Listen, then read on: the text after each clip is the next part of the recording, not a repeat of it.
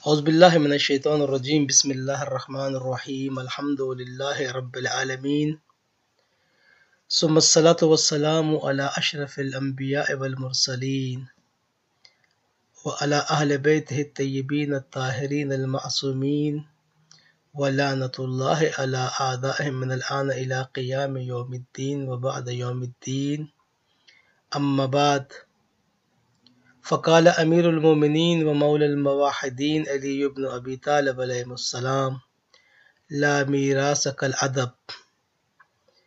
One of the etiquettes a mu'min have to have in his life is having adab and the respect.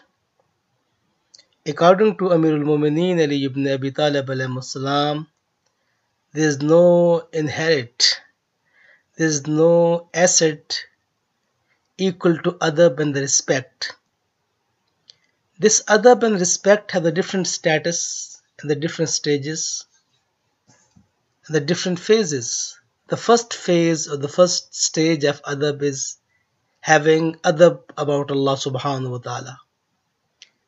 Paying respect to Allah subhanahu wa ta'ala.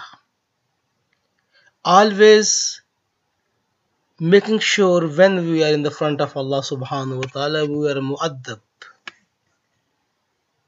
Holy Prophet sallallahu alaihi wasallam, once he passed from a person, and this person was careless about his dress. So Holy Prophet didn't pay attention to him. So when he saw Holy Prophet, he just stood up and said, "Oh, Holy Prophet, nobody was here, so I was in this situation." And Holy Prophet told him, when nobody was there and Allah subhanahu wa ta'ala was observing you. So in all moment of our life, there is a hazur of Allah subhanahu wa ta'ala. There is a presence of Allah subhanahu wa ta'ala. So the adab of Allah subhanahu wa ta'ala is required to feeling that hazur of Allah subhanahu wa ta'ala in our life. The one requirement of adab of Allah subhanahu wa ta'ala is all the blessings and the bounties that we have to do believe all these are from Allah subhanahu wa ta'ala. These bounties and the blessing are because of Him, not because of us. And if we have any miseries, any problems in our life, so we have to say these miseries and these problems are because of us. As Prophet Ibrahim Salamullah alayh mentioned this adab of Allah subhanahu wa ta'ala. Whatever blessings he had, he said this is because of Allah subhanahu wa ta'ala. And whatever problem he had, he said this is because of me. As Quran mentioned his word, Bismillah ar-Rahman ar-Rahim, وَإِذَا مَرِضْتُ فَهُوَ يَشْفِينِي. When I will become sick. So illness and sickness, he said it is because of me. But when there's a healing, when there's a shifa, this shifa is from Allah subhanahu wa ta'ala. He didn't mention, so I take the medicine, I went to the doctor, I did this, and I got healing. Say, فَهُوَ يَشْفِينِي. This is Allah subhanahu wa ta'ala who provided me the healing, who provided me the shifa. The second stage of adab and the respect is the adab in front of Holy Prophet sallallahu alaihi wasallam.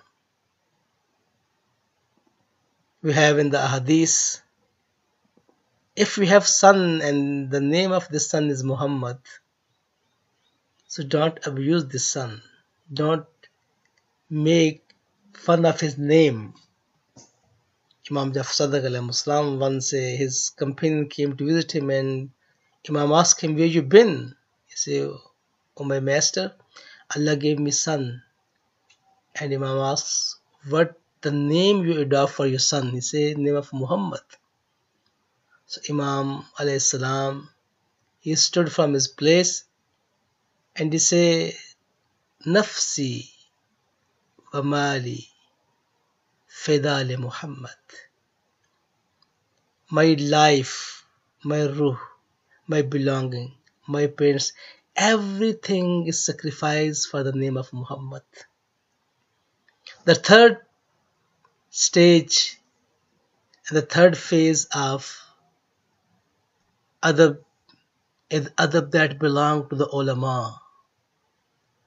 We have in the hadith, Man wakkara aliman faqad wakkara rabbahu. Whosoever did respect to a scholar, did respect to a alim, so it is equal to doing the respect to Allah subhanahu wa ta'ala. And in the top of the list, respect to leader, respect to Wali Amr Muslimin and the Maraji. May Allah inshallah give us tawfiq to have this great asset in our life, and may Allah give us tawfiq to provide the proper respect and the adab in front of Allah subhanahu wa ta'ala, in the front of Holy Prophet Muhammad and his Ahl Bayt, in the front of all the ulama. Wassalamu alaikum wa rahmatullahi wa barakatuh.